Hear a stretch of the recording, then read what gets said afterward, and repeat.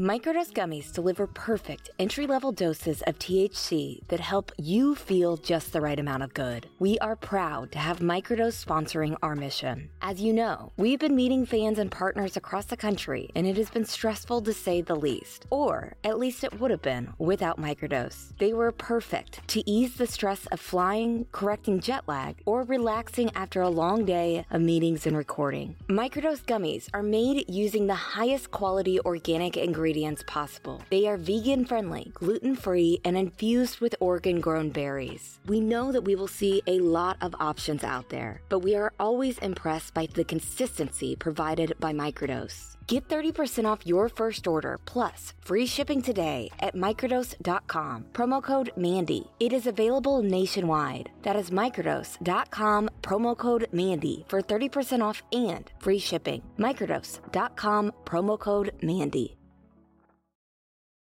I don't know what kind of tricks Dick and Jim have up their sleeves as they defend Alec Murdaugh, who currently faces 90 charges, including the double homicide of his wife and son. But hidden within the theatrics of Monday's explosive hearing were several huge bombshells, perhaps hinting at what we're in for as the cases creep closer to trial. My name is Mandy Matney. I have been investigating the Murdaugh family for more than 3.5 years now. This is the Murdaugh Murders Podcast with David Moses and Liz Farrell.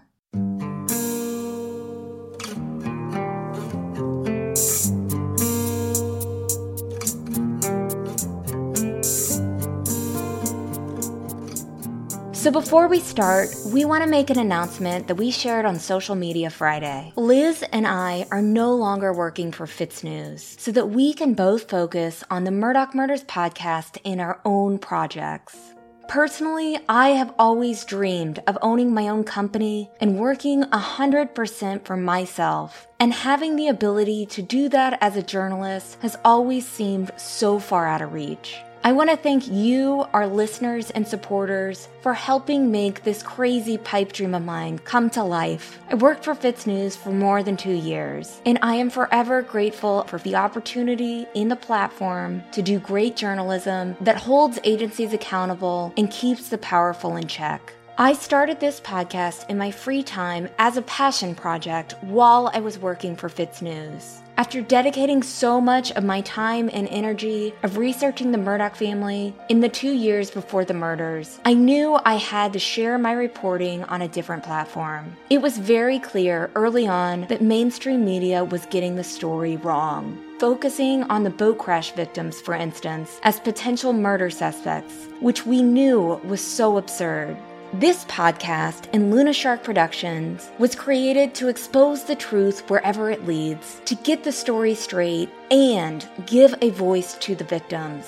I never thought that this case or this podcast would expand to a full-time job for not only me, but others as well. I've said this before, but I honestly started with the goal of getting to 10 episodes and then getting back to my job in local journalism. But the cases multiplied, things changed, and we have done our best to adapt in all of the chaos. And 59 episodes later, here we are. Also, on social media this weekend, we posted several pictures of Liz and I shooting a project with CNN. While we can't tell you too many details about it right now, I do realize that the Fitz News departure announcement, followed by the CNN photos, was confusing, so I want to clarify. We are not in any way, shape, or form selling out to CNN, but we are happy to participate in this unique, non-political project that helps give a voice to the victims in this case, including Sandy Smith, Elena Plyler, and so many others.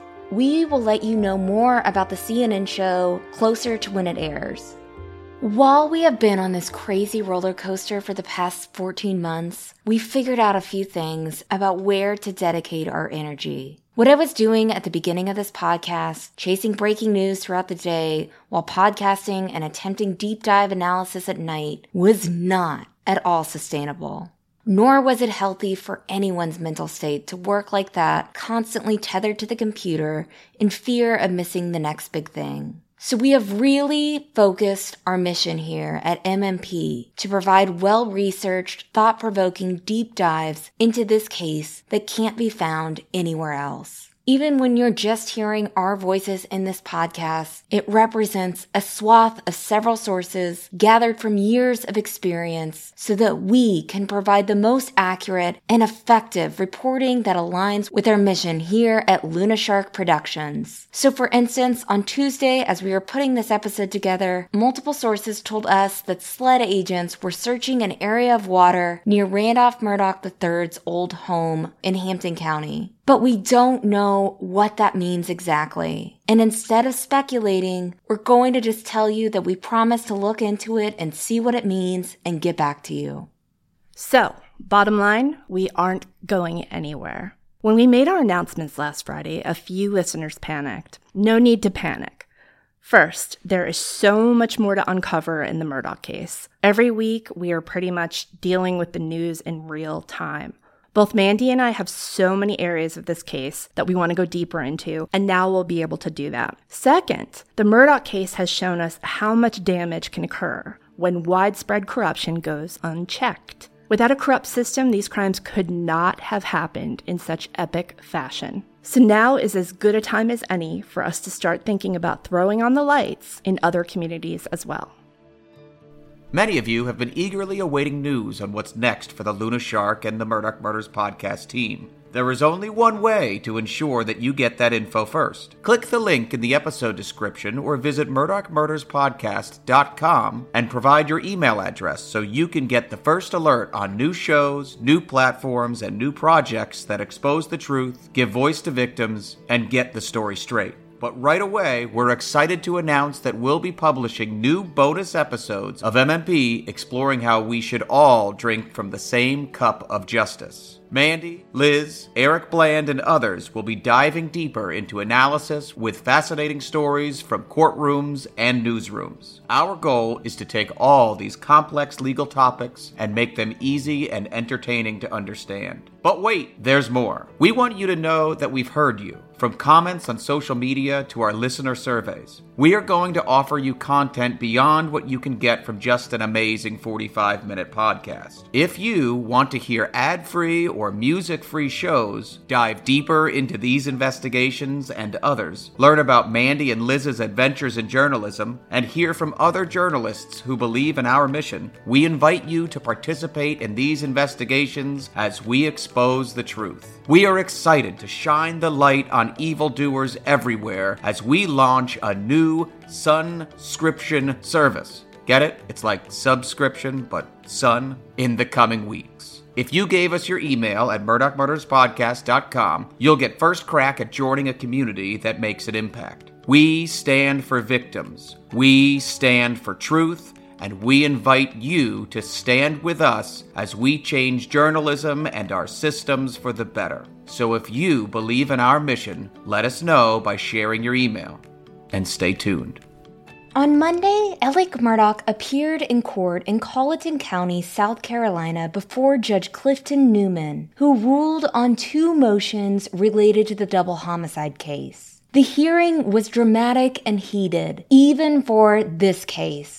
And a special shout out again to videographer Eric Allen, who captured every second of this hearing on audio and video. And be sure to check out our YouTube channel to watch the entire hearing. And you can see our live chat commentary. Before we start playing clips from the hearing, a few things you need to know. The hearing focused on 2 particular motions related to the discovery phase in the double homicide case. The first motion, filed by defense attorneys Dick Harpootlian and Jim Griffin, was a motion to compel, asking Judge Newman to order that the state respond to their July 15th Rule 5 discovery motion. As we explained in the last episode, the rule technically requires the state to respond within 30 days. And it does not necessarily say that prosecutors have to turn over all the evidence within 30 days, which, by the way, defense attorneys in South Carolina say it almost never happens that quickly. Prosecutor Creighton Waters responded to the motion saying, "Hey, look, we have the evidence, but we need some rules here about how we share it." So Creighton asked the court for a protective order on the evidence, which is why a hearing was necessary for Judge Newman to rule on 1, Dick's motion to compel asking for evidence, and 2, Creighton Waters' motion for a protective order on some of the evidence. Before we get into it, here is what you need to know about the hearing. Have you ever seen someone grab another person's hand and then use that person's hand to hit that person's face while yelling, "Stop hitting yourself"? That is what Dick and Jim did here. The hearing was all for show. It was for Dick, the gassiest of gaslighters, to perform for the cameras and promote his narrative. I have no doubt that somewhere out there is a wrinkled list of talking points with Jim Griffin's check marks next to each item. There were things they clearly wanted to get on the public record Monday. So the hearing, in summary, was a celebration of opposite day, in which Dick and Jim went from arguing for reinforced secrecy a month ago to against reinforced secrecy now. Now, the issue is this. As you'll remember, Creighton Waters and Dick and Jim were working on crafting a protective order for the evidence when Dick and Jim suddenly changed their minds because it allowed them to force the handover past August 15th, which would then allow them to cry foul. Why was a protective order necessary? To prevent leaks, which oddly Dick and Jim were also railing against, meaning the guys yelling about the leaks were fighting the remedy for said leaks. That said, this protective order makes the motion to compel moot, meaning had they all just gone with Plan A, had Dick and Jim not changed their minds about that, there would be no need for that motion to compel, because again, the state was willing to hand it all over, just with some restrictions attached. Dick and Jim went in with an agenda, but it wasn't about that motion to compel. Okay, so just to give you all a sense of how fiery this 50-minute hearing was from beginning to end, we want to play the first minute, which really set the stage for Harpootlian's bombastic performance on Monday. All right, thank you. Please be seated. Good morning. Good morning, Judge. May it please the court, we're here this morning on a couple of motions in 2021 GS 15, 592, 593, 594, and 595. Those are the two murder charges and possession of a firearm during commission of a violent crime charges against Alec Murdaugh for the murders of Maggie and Paul Murdaugh. We're here for the state's motion for a protective order. Objection, Your Honor, we're not here for that. We're here for the defense motion to compel. And I object to the state trying to hijack this proceeding by taking over and saying this is for their motion for protective order. We made a motion to compel weeks before they made their motion for protective order. And I'd ask the court to allow us to go forward with our motion to compel. So that is State Senator Dick Harpootlian interrupting Prosecutor Creighton Waters before he can even get a few sentences in about what this hearing is about. You heard Creighton tell the judge that they were there for a couple of motions. He wasn't trying to make this all about the state's motion, as Dick was trying to make it seem. Also, Dick says that he and Jim made their motion to compel, quote, weeks before the state's motion for a protective order. Let's be clear on the timeline here. Late on Friday, August 12th, Creighton, Dick, and Jim were working together on the protective order when Dick and Jim changed their minds. On Monday, August 15th, Creighton emailed Judge Newman to update him. In that email, Creighton let the judge know that he still believes a protective order is necessary. The day after that, Dick and Jim filed their motion to compel. 2 days later, Creighton officially filed the state's motion for a protective order. So how is that weeks before? We have to give Creighton Waters props here because he showed up as a different attorney from the previous bond hearing, and he seemed ready for all the nonsense. Right out of the gate, he presented himself as a lawyer who wasn't going to be steamrolled by Dick and Jim. Finally, we saw a real prosecutor in the room. He continued.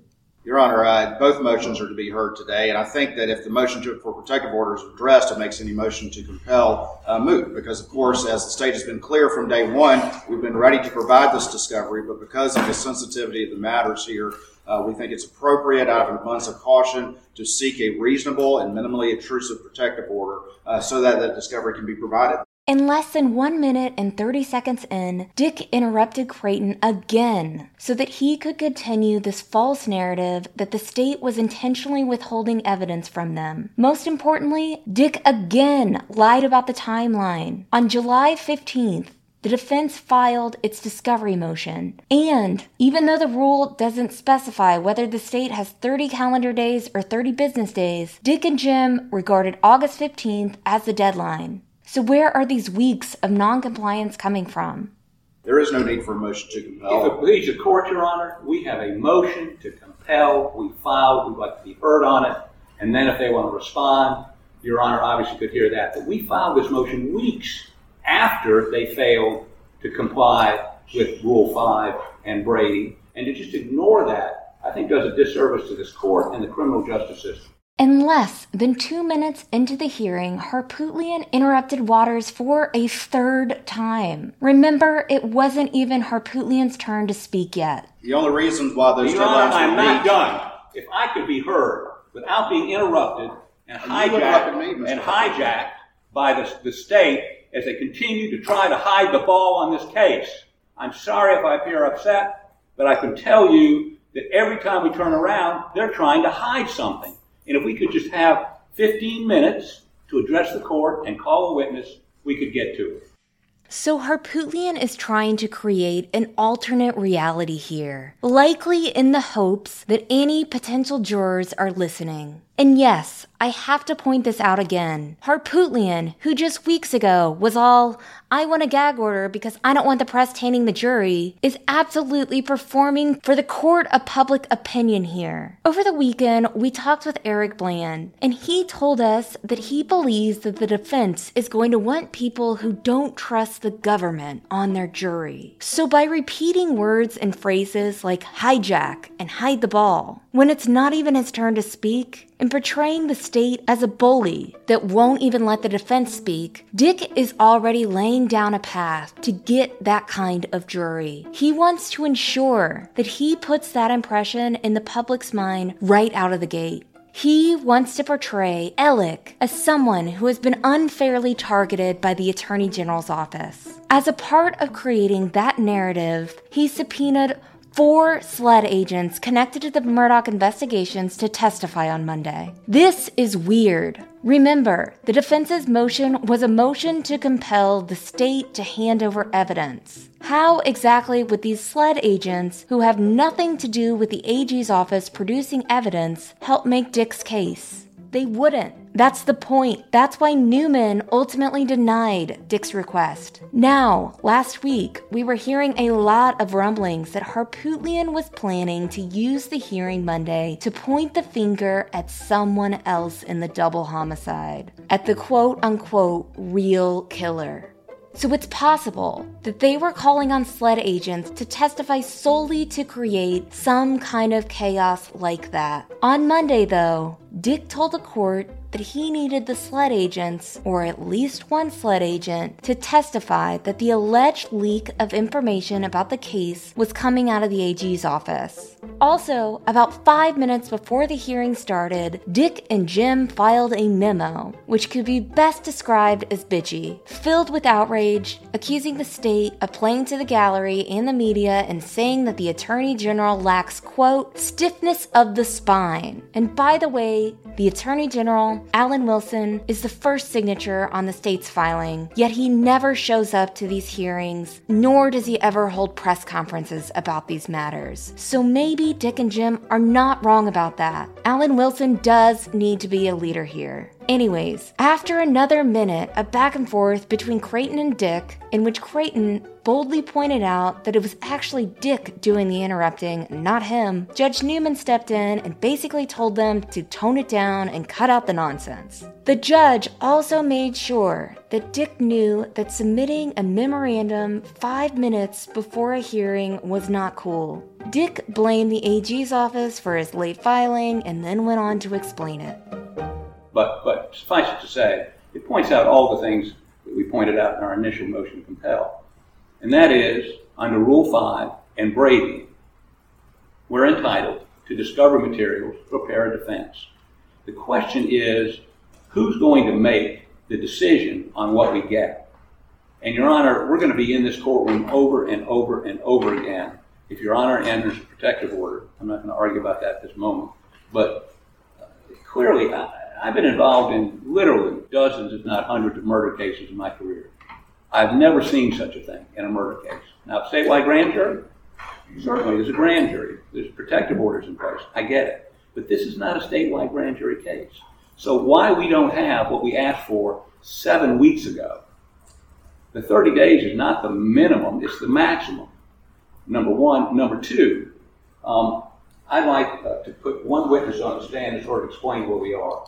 Judge Newman, remaining more calm than most of us would be, asked Dick to explain why exactly he thinks it's appropriate to call SLED Captain Ryan Neal, who was one of the lead investigators in the Murdaugh case, as a witness in this hearing. You need to explain to me who this witness is and the need for a witness. Yes, sir. In a motion to compel. Captain Ryan Neal, he is with SLED. He's been involved in this process and the gathering of the evidence, which I think would explain to the court how easy it is for this evidence to be produced. 10 minutes max. Creighton responded by saying, hang on. There is no reason for the defense to call a witness to testify about the evidentiary process at a hearing that's meant to decide the terms of releasing that evidence.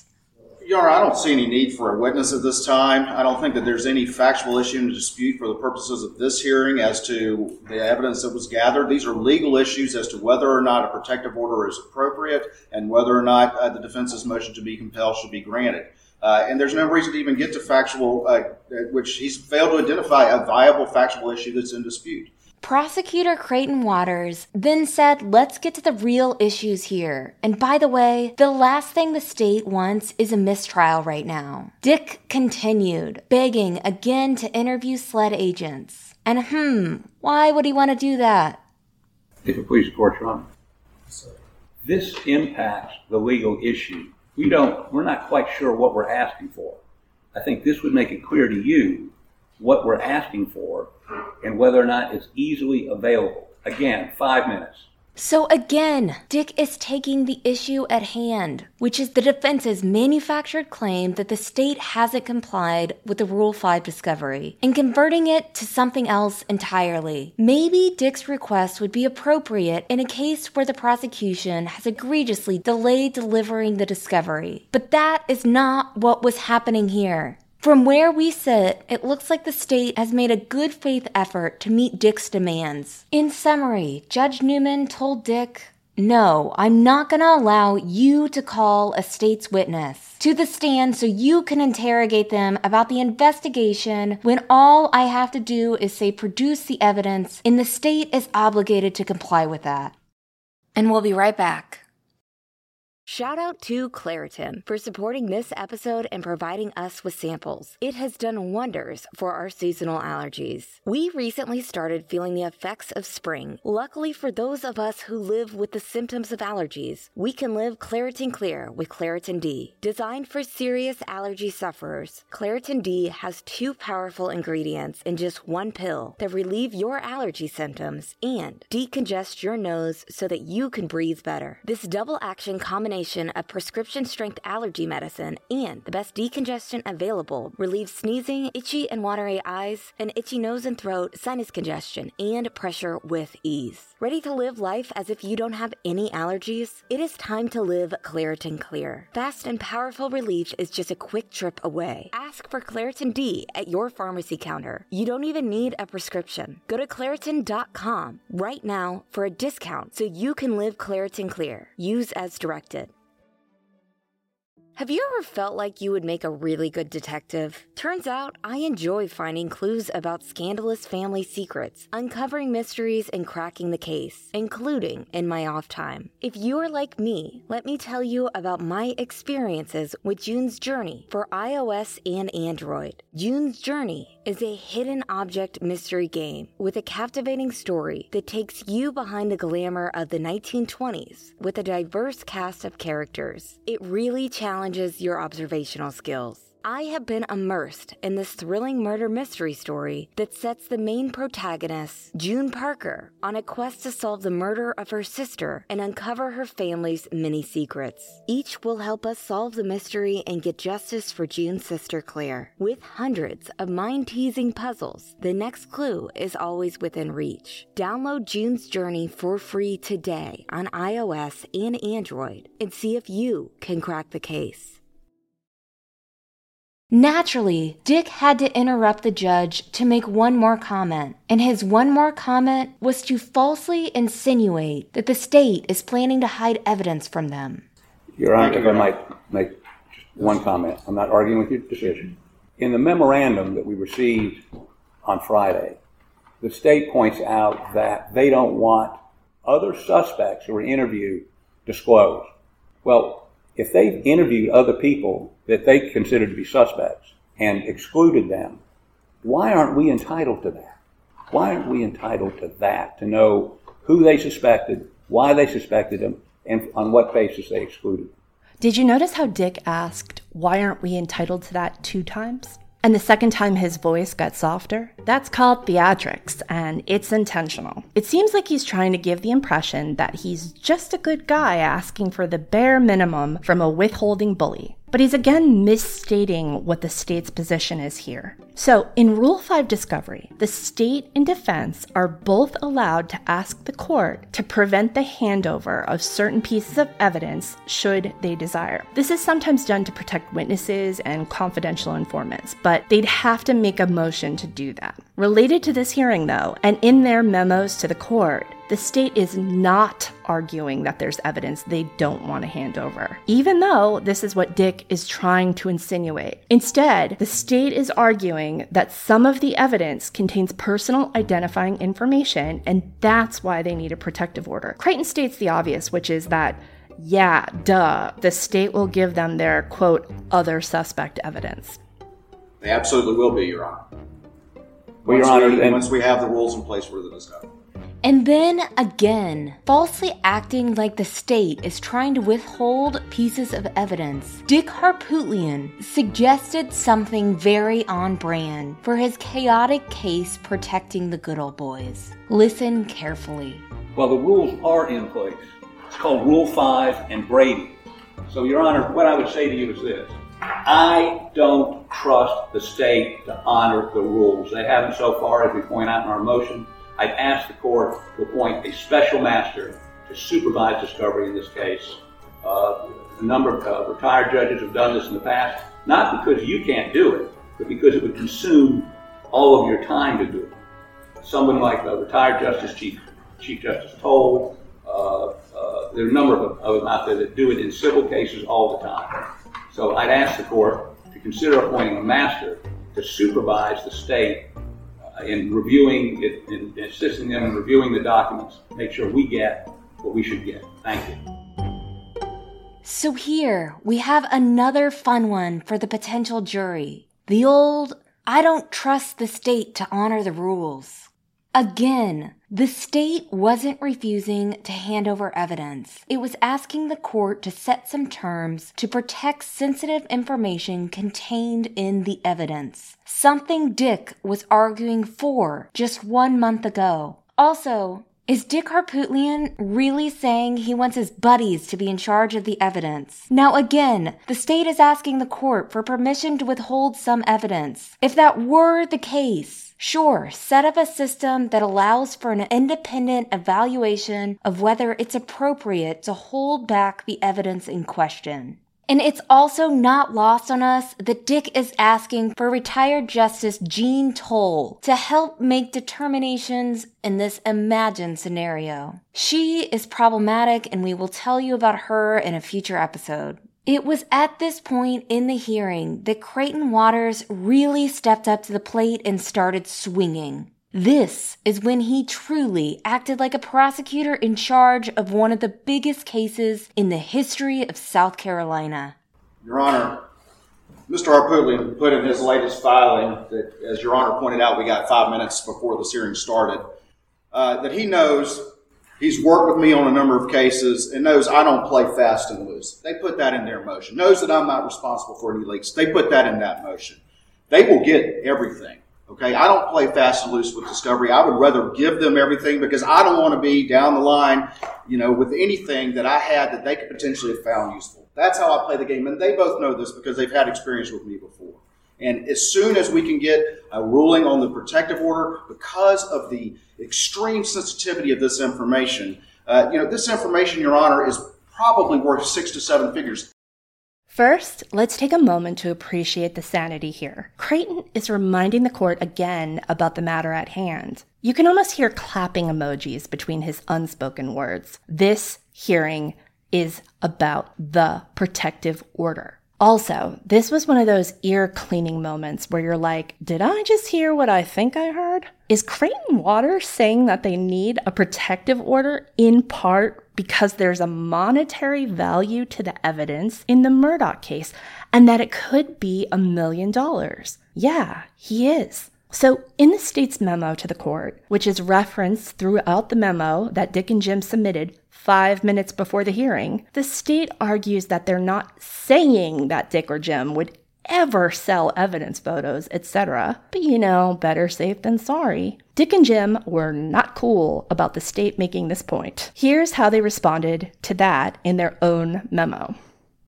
The state next argues a protective order is needed because, quote, this discovery is worth 6, if not 7 figures to an unscrupulous person. By this, the Attorney General means defense counsel Richard A. Harpootlian and James M. Griffin would sell the discovery in this case absent a court order prohibiting it. Lacking stiffness of spine to stand by his insult, the Attorney General unctuously hurries to claim that he, quote, does not cavalierly throw around ethical allegations, and his, quote, concern is not defense counsel. Of course, his concern is defense counsel. He is arguing against disclosure to defense counsel. To whom else could the Attorney General be referring?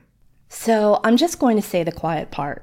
We've heard from multiple sources that the Murdaughs and their counsel have, over the past year, been dabbling in the old Hollywood pool. We heard they had optioned the rights to their story or were in talks to option the rights to their story. Again, the Murdaugh team has a public relations firm helping them here. This is all just to say, good for Creighton. To us, it seems like he knows something he's not saying, and not for nothing, but 2 words, Vicky Ward. She's the tabloid reporter who allegedly got her hands on evidence photos and other confidential courtroom materials in the Mallory Beach boat crash case and used them in a documentary. Again, and we're sick of having to say this, but the state is not arguing against disclosing evidence. They're arguing that they want an order to protect this evidence from getting publicized. Frankly, it's surprising that Dick and Jim didn't think of this 6 and 7 figure argument themselves in their attempts to paint Attorney General Alan Wilson as a leaky spigot. Real quick, here's one more fun passage from their memo.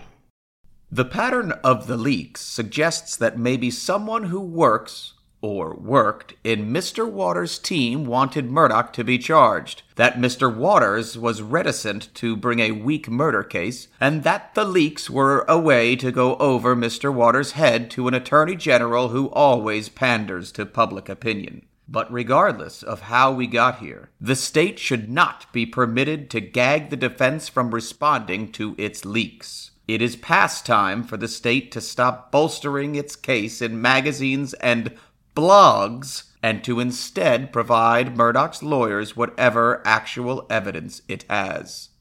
They're so indignant. I love it. So the leaks. Let's talk about those leaks for a second. What leaks? The defense listed several stories in its memo and included several passages from those stories, most of them written by Mandy and me. They say those stories demonstrate that the AG's office was the quote-unquote leak. Those stories only demonstrate that we're solid reporters, so thank you, Dick and Jim. That's so sweet of you to notice. Dick, of all people, knows how this works. There's no deep throat here. There's no mysterious single source whispering in an underground garage. This case has 6 or 7 figures in moving parts. Asking people, and we know a lot of them from all angles in this case, what are you hearing out there, is a really effective starting point in reporting. You take what you learn from people, then you find out what can be confirmed. Back to the hearing. Here's Creighton explaining how he's not accusing Dick and Jim of being shady. I am not at all, and I put this in my motion despite their recent response, at all worried about Dick Harpootlian or Jim Griffin selling this information. I'm not at all worried about that. But the problem is that inevitably a number of people, as the case is prepared, have to get access to that information. And the whole point is to have this not fall in the wrong hands. This case is unique. It's unprecedented in South Carolina history, in as much as it combines violent crime with alleged corruption of someone's law license on a scale that's never been seen before. And, Your Honor, if not this case, what case would a protective order be appropriate with the intense media interest that there's there? None of this is to preclude a public trial. Everything will come out in the open. All this is meant to do is have it come out when it's supposed to, and that's in this courtroom. And then Creighton briefly gave the public an idea of how much evidence we're talking about here and why there needs to be a protection order.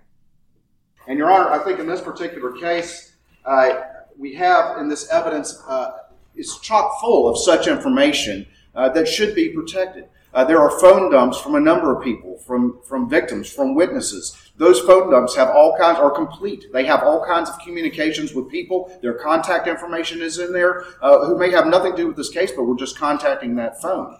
But I would not want to get into the process, which would take forever, I might add, Your Honor, of sitting there and trying to separate the wheat from the chaff in the phone dumps before it was provided to the defense, which then they would complain that the state is withholding discovery. I'd rather them have the whole thing because I don't know what they may see in there that they think is relevant to their defense, which is their right, which is why I don't want to be separating wheat from the chaff. Let them look at all of it and decide what they think is relevant. That's how I play the game, and they know this. Your Honor, there is information in there. There's tons of personal identifying information in there that a protective order would satisfy any issues as it goes to that.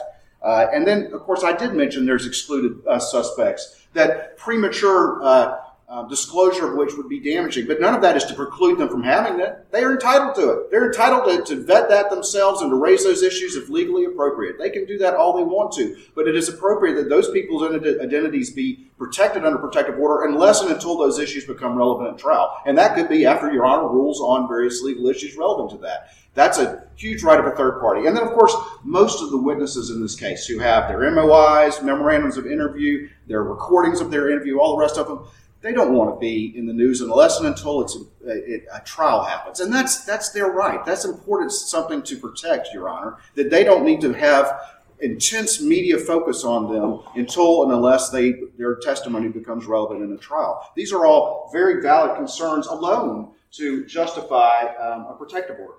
And again, my concern is not Dick Harpootlian. It's not Jim Griffin. I've worked with both of these people, and they both said the same thing about me. But inevitably, when it's not authorized, it's not directed, inevitably, though, this information could end up down the line as the case is prepared in the hands of people whose motives aren't as pure. And all of this is done is to protect that because this information literally is probably worth over $1 million to an unscrupulous hands.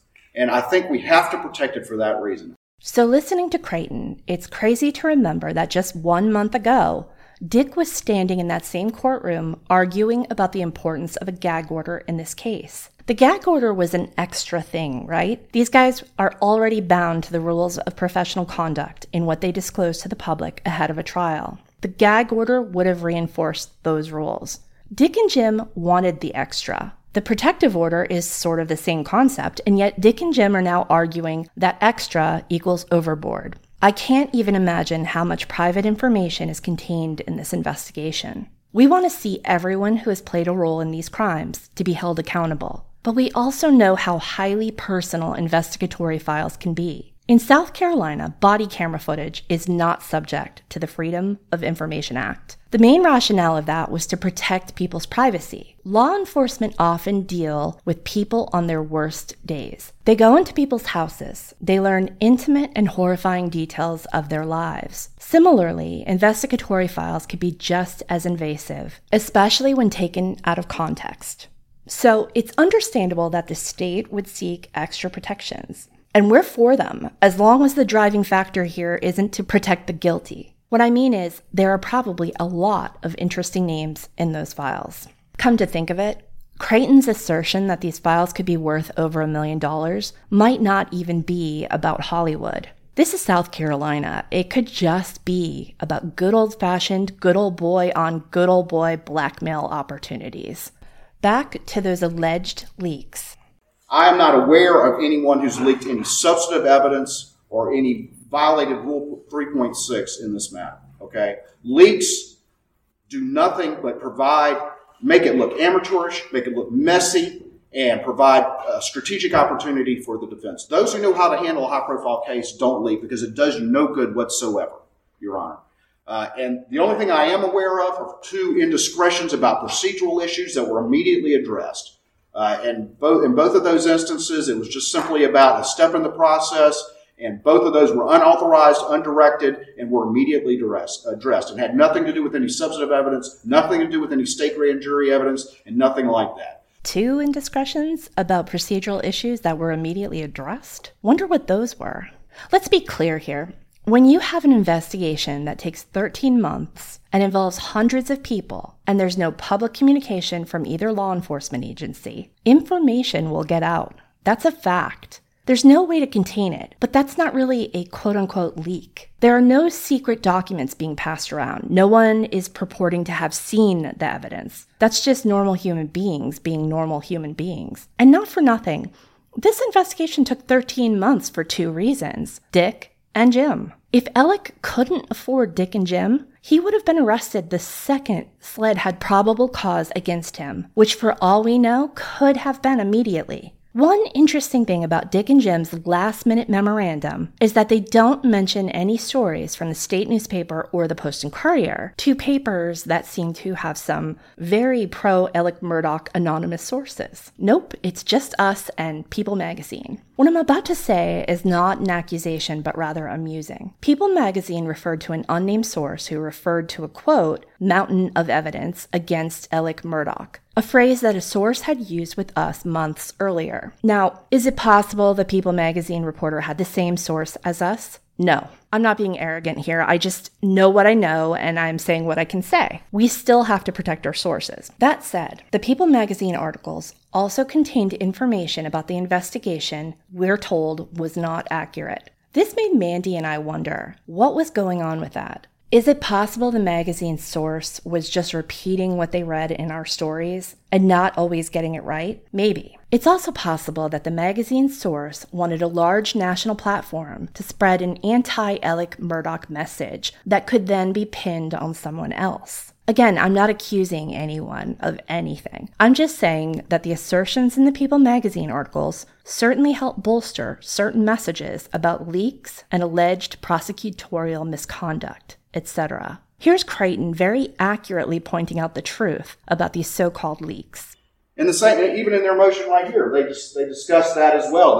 They point out some Fitz News article from June calling out the fact that no indictments had been issued when they were expected. Well, that was it. Everybody was looking for when the next Colleton grand jury date was and expecting indictments, but nothing happened. So why in the world would the state be leaking that? We have no motive to do that. All it does is undermine our case and undermine the process. And I'll say that again, Your Honor. I only want to try this case once. And the evidence can come out in the courtroom, and that's the place where it needs to come out. And all the protective order does is ensure, or tries its best to ensure, that that's the case. Thank you, Judge. Creighton made a good point here. It doesn't take a super sleuth to figure out the murder charges were coming in July. We knew they were coming based off of our previous reporting. We knew that the Colleton County Grand Jury was going to be handling the murder charges because that's where the murders happened. Harpootlian fired back and said the General Protective Order is going to prohibit him from interviewing witnesses in the case if the state redacts names and contact information. And then, Mr. I don't know what geofencing is, gave us a long explanation about why he wants the totality of specific electronic data. We are entitled, as Your Honor has already indicated, we're limited to what we get, although I think we're going to be litigating a lot about that because I think there's plenty of ESI information. That is, in terms of Brady, let me give you an example. SLED has nobody does paper anymore. Everybody does electronics. So when they prepare an incident report, it goes in, and then it may be changed. And when it's changed, there's metadata that shows how it was changed. And we ought to be able to be aware of what those changes were to see if it made any substantive difference in what they're saying today. That's why we want the ESI. We want all their electronic data, and so that we can do that analysis. And I'll be happy to enter into some sort of limited protective order on the ESI data, so that we can have that analysis. That's number one. Then Harpootlian brought up something interesting about why he wanted to call Ryan Neal to the stand. Number two, I have not accused and will not accuse Mr. Waters of leaking anything, ever. However, and the reason I wanted to call Captain Neal was when he met with the family prior to indictments, they were outraged that it was already in the paper. And Captain Neal, according to the family, indicated that the Attorney General's office, some low-level person at the Attorney General's office, had leaked it. Now, I trust Mr. Waters. I don't trust the rest of his office. I just want to make that clear. Because these leaks, some of them were accurate. Apparently, of course, we don't have the discovery, we don't know. But I would ask you, if you're going to issue a protective order, make it only protective as to what we consent to at this point without a specific showing under D1. And D1 requires them to tell you it needs to be protected because of this. And if they're worried about somebody getting the autopsy photos or getting the crime scene photos and trying to profit off of them, we will not be a part of that, and we would consent to any sort of protective order you want to put in place. As to phone data, as to any other reports, as to ESI, there's no protective order needed except in a very limited circumstance. Now, but again, Dick Harpootlian, we have to point out the elephant in the room here. He seems so concerned about leaks and the potential of someone selling autopsy photos. But yet, he fails to mention that Vicky Ward, the tabloid reporter accused of obtaining photos of Mallory Beach's body and using it to sell a documentary, reported that Alec Murdaugh was going to be charged with murder just minutes after SLED agents told the family back in July. So Harpootlian is putting on a big show about how he's so worried about leaks, when the most concerning and apparent leaks look like they're coming from the defense. Speaking of leaks from the defense, we also have to talk about another recent story that Harpootlian failed to mention in his motion. What we noticed is that he only really mentioned the leaks, which is really just reporting, that happened to make his client look bad. For instance, last week, after our last episode aired, veteran reporter John Monk, who we have pointed out tends to write headlines in favor of the defense, published a story in the state newspaper with the headline, "Paul Murdaugh's cell phone depicts happy family before the killings," source says. Again, like we mentioned in the last episode, reporters make a series of choices on how to frame stories, and yet this is yet another example of mainstream press making those decisions in favor of Alec and his attorneys. The story appeared to be an attempt from the Murdaugh camp to change the narrative surrounding the video evidence capturing Alec Murdaugh at the scene right before the murders.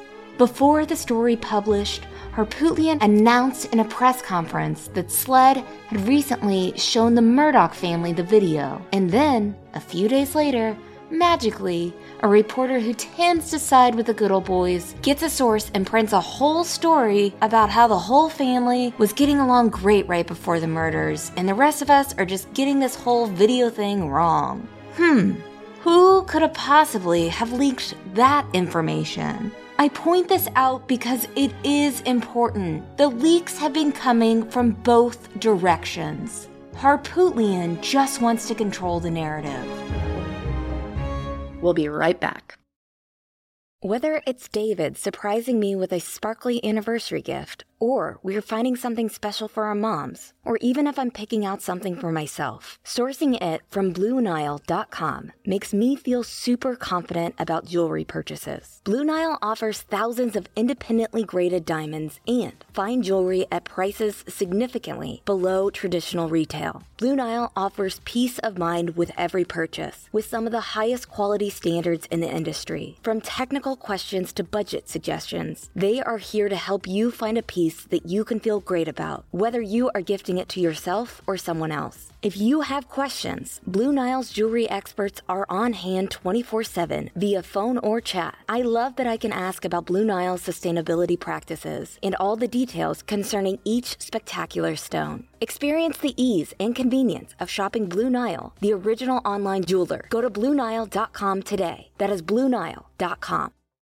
How's your sock drawer looking? Scary? Maybe it's time for a spring cleaning and a refresh. Bombas just dropped a bunch of absurdly soft new socks, tees, and underwear to help you get that drawer in a better place while doing a little good too. Once you try Bombas, you will never look at socks the same way again. They have obsessed over details, like foot-hugging honeycomb arch support and cushioned footbeds that feel like little pillows for your feet. Personally, I love that Bombas has a 100% happiness guarantee. So if the dryer or our pups eats a sock, looking at you, Luna, or if you're unhappy with your purchase for virtually any reason, they will do whatever they can to replace it and make it right. Get comfy this spring and give back with Bombas. Head over to bombas.com/Mandy and use code Mandy for 20% off your first purchase. That's BOMBAS.com/Mandy and use code Mandy at checkout.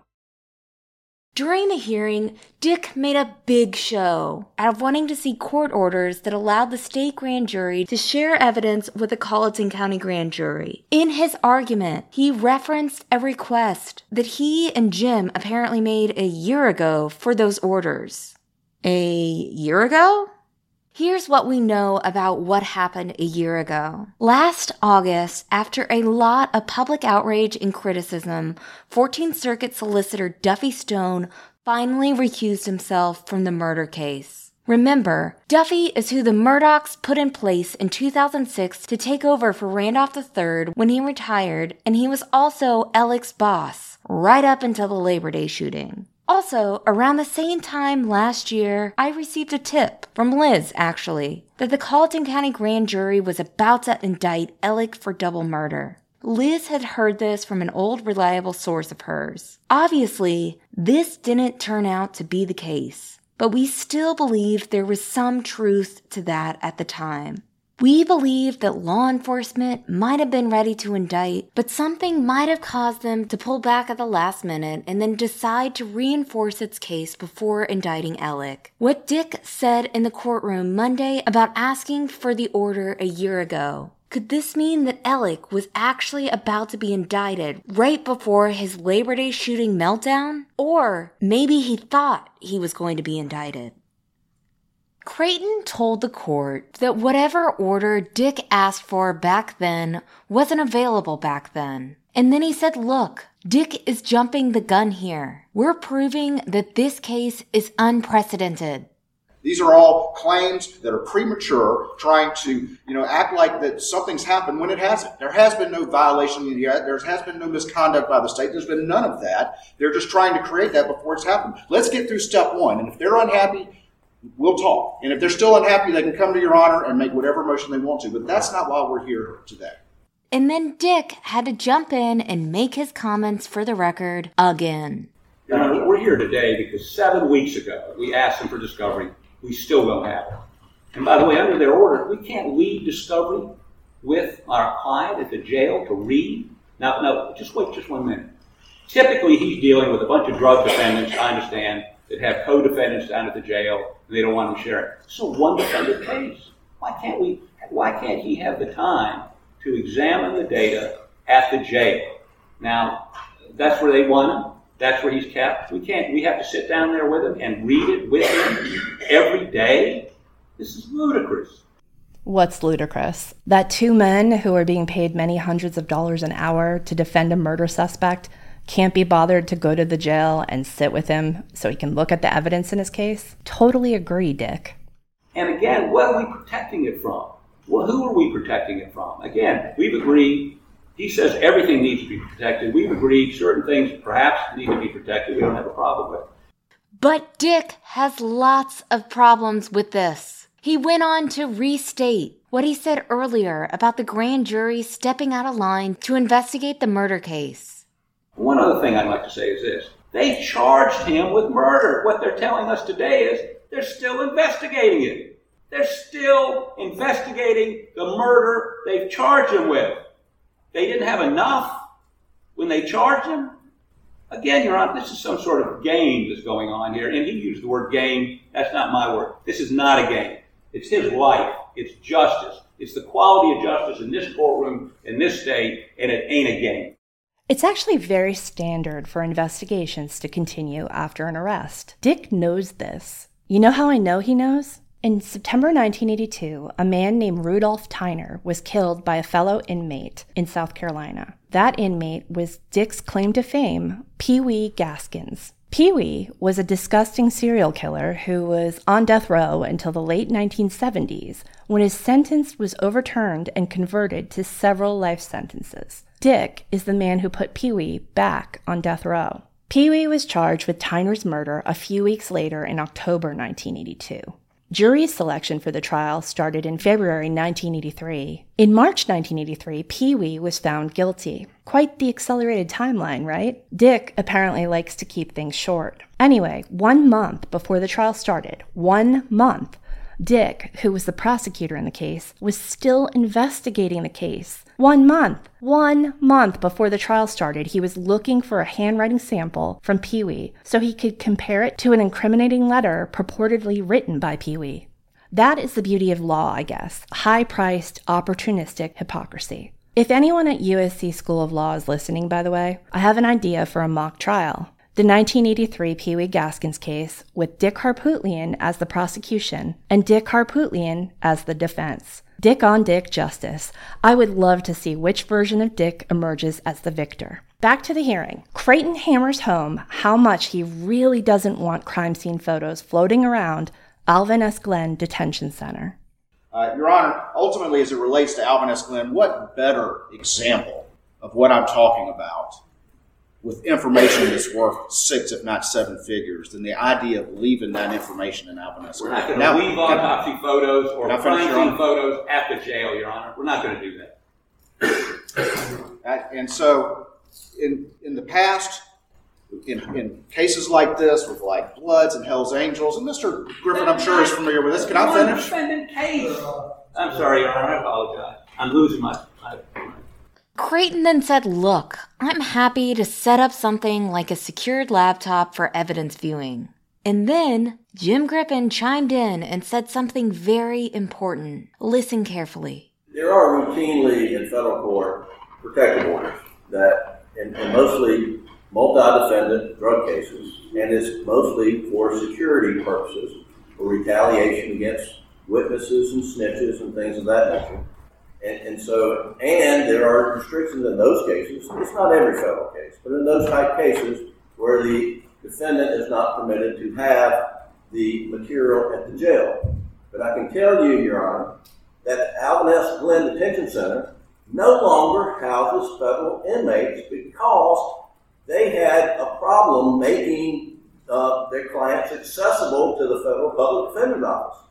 And as my understanding, every federal defendant has been, a pretrial detainee has been removed from the Alvin S. Glenn Detention Center. I think they moved them down to Bamberg because the visitation is so restrictive there. They have gotten better, but it's still 1 hour at a time, and you're in a room with other lawyers.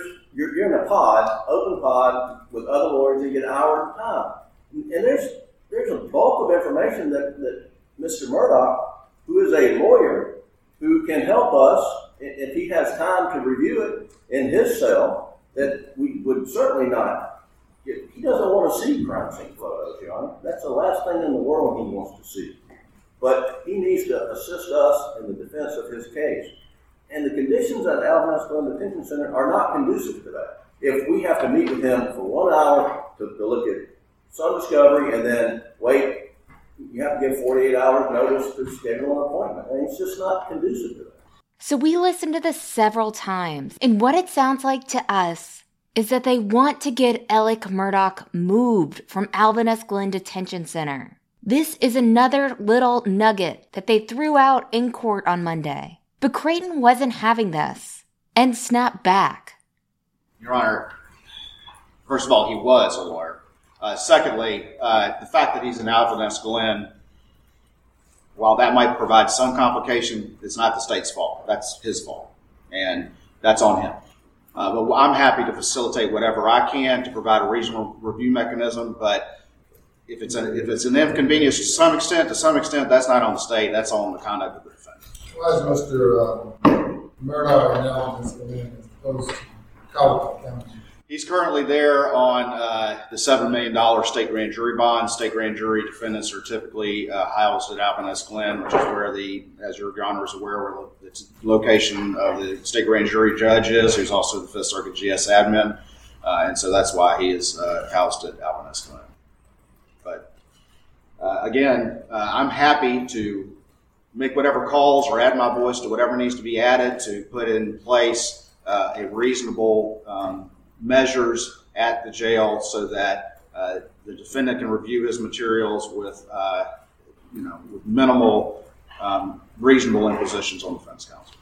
And again, Harpootlian stressed how Alvin S. Glenn isn't good for his client because of his ridiculous timeline, which he proposed. We asked for a speedy trial October, November. I believe we've agreed on a January trial. So this is going to take time, and we can make motions, and maybe we get an hour here and an hour there. It's just not conducive to getting this matter resolved, and this matter needs to be resolved. He wants it resolved so I can go find the person that really did this. Finally, Harpootlian drove home his point about why he needed this murder trial to be done in such a timely manner to find the real killers of Maggie and Paul Murdaugh. This is something we have to point out that the defense doesn't say nearly enough to be convincing, especially considering the fact that in Alec Murdaugh's jailhouse phone calls, he seemed to be significantly more worried about his canteen account running low in a scheme to get his son back in law school than he was about finding Maggie and Paul's real killers. Judge Newman, staying calm, cool, and collected, then issued his ruling. First, he laid out the facts, bringing us back to reality. The rules provide that the prosecution shall respond to the defendant's request for disclosure no later than 30 days after the request is made, or within such other time as may be ordered by the court. In this case, on the 30th day, the parties entered into discussions, negotiations regarding an agreement as to a protective order. The parties could not agree, and immediately thereafter, the defense filed a motion to compel. The state then filed a response indicating that that disclosure was delayed based on the parties' inability to enter into a protective order. So in essence, both matters are merged into one in a sense. Now the state must provide discovery, and the state has indicated a willingness to provide discovery. Of course, it's automatic that the state must provide discovery, and as the Attorney General indicates, he's prepared to push the send button and provide the discovery requested, provided that some reasonable limitations be made in connection with the dissemination of information that should be protected, information that typically would be restricted in a high-profile case, and other sensitive information. Judge Newman then acknowledged the absurd drama in the courtroom. In a case such as this, the court has the responsibility an independent responsibility and obligation to avoid the creation of as some courts said, a carnival-type atmosphere in a case of this nature. And I will do all that I can to limit that. But in this case, we've gone from the parties seeking an agreement regarding, in effect, a gag order just several weeks ago to being at extreme odds at this point, claiming various violations of the rules. Extrajudicial statements are permitted. Then he put some restrictions on Dick and Jim and how they're allowed to share the evidence. Therefore, in this instance, I am ordering the state to comply with discovery forthwith. I'm also issuing a temporary protective order restricting the defense from disseminating any information provided until the court has issued a more formal, more permanent order. But this is a case that cries out for the issuance of a protective order, not a blanket protective order, but one that addresses the issues most relevant in this instance. Harpootlian then asked about the unsealing of search warrants. Your Honor, one of the matters that is part of this is, as Your Honor knows, all the search warrants in this case were sealed. We've been indicated to us that the prosecution would unseal those search warrants so that we could see what the affidavits looked like. And even though the sua sponte order issued by Your Honor and others only govern the affidavit, we've never seen the results of any of those search warrants. So, Your Honor, could you also order the state to give us the unsealed search warrants? Yes, sir. Obviously, and the state has been clear from day one. If we get the protective order addressed, which of course Your Honor just did, and we're happy also to agree that those search warrants should be unsealed pursuant to the protections of the protective order, as Your Honor just discussed. And Your Honor, will you get us that draft of that protective order by close of business today or first thing tomorrow morning so we can get this show on the road? Glad to, Your Honor. And the court orders the unsealing of search warrants to include the providing of affidavits and returns to the search warrants. Listen carefully to this next part. And Your Honor, they were not only issued by you, but for instance, Judge Mullen issued some, other magistrates issued some. We're talking about all search warrants. Okay, so first of all, this is the second time Dick Harpootlian has brought up Judge Carmen Mullen's name in court in the double homicide case. Remember, Mullen is the judge who was accused of signing several documents in the Satterfield case which were full of red flags, carving a clear and easy path for Alec to steal millions of dollars from Gloria's family. Mullen is still ruling from the bench, despite several public outcries asking for these allegations to be investigated. We bring this up over and over again because it's at the very core as to why the system is on trial here. How can we trust the system to rid itself of all of this rot and corruption when a judge who holds one of the most powerful positions in that system is still ruling from the bench and appears to have dodged all accountability for her association with this case? Mullen, by the way, recused herself from the boat crash case in 2019 due to her relationship with the Murdaugh family. She did this 1 month before her alleged participation in the Satterfield case. So the question is, if she recused herself from the boat crash case because of her relationship with the Murdaugh family, and she's also facing other serious accusations about her involvement with the Satterfield case,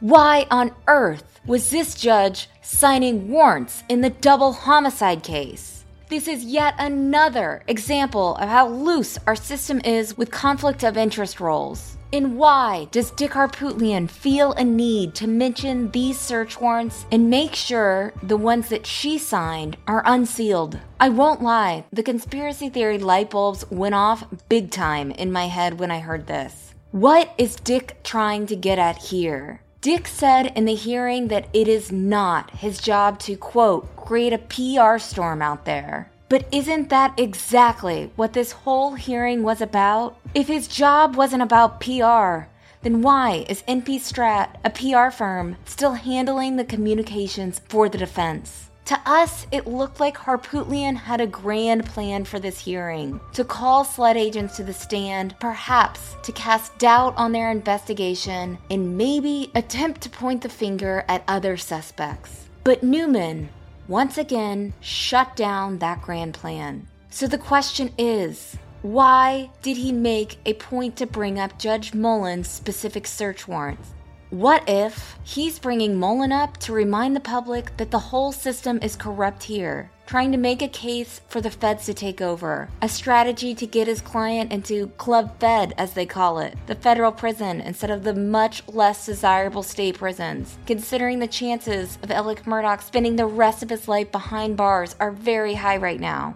Or what if he wants those search warrants unsealed because he knows Mullen signed some warrants in the double homicide investigation that pointed to other suspects, and he wants to ensure that information gets out so he can finally get some momentum on his someone else did this spin? While it is Dick's duty to defend his client, it is our duty to report the truth, give a voice to the victims, and get the story straight. And the story that legacy media isn't telling you is absolutely about public corruption and a growing amount of concerns that need to be addressed, starting with Carmen Mullen, who wasn't mentioned in any mainstream coverage of this week's hearing.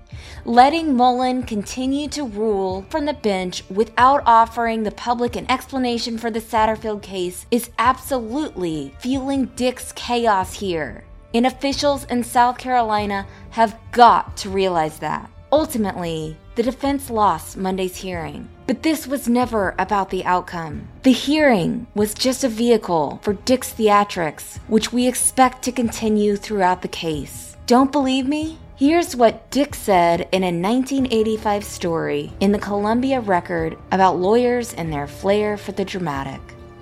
Whether I'm trying a murder case or a driving under the influence case, I'm going to give that jury a show. That's the way to keep their attention. When they come in on jury duty, they're expecting Perry Mason or Gregory Peck. They're expecting the verdict, and by God, I'm there to give it to them. Entertain a clown and you become part of the circus. We have so much more to unpack in this saga. More news, more deep dives, more investigations, and more episodes. Stay tuned.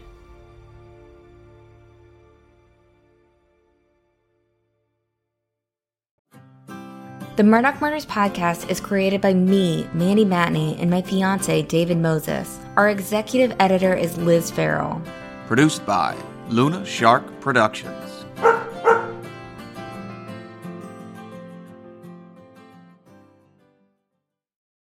When you need mealtime inspiration, it's worth shopping Kroger, where you'll find over 30,000 mouth-watering choices that excite your inner foodie. And no matter what tasty choice you make, you'll enjoy our everyday low prices, plus extra ways to save, like digital coupons worth over $600 each week. You can also save up to $1 off per gallon at the pump with fuel points. More savings and more inspiring flavors make shopping Kroger worth it every time. Kroger, fresh for everyone. Fuel restrictions apply.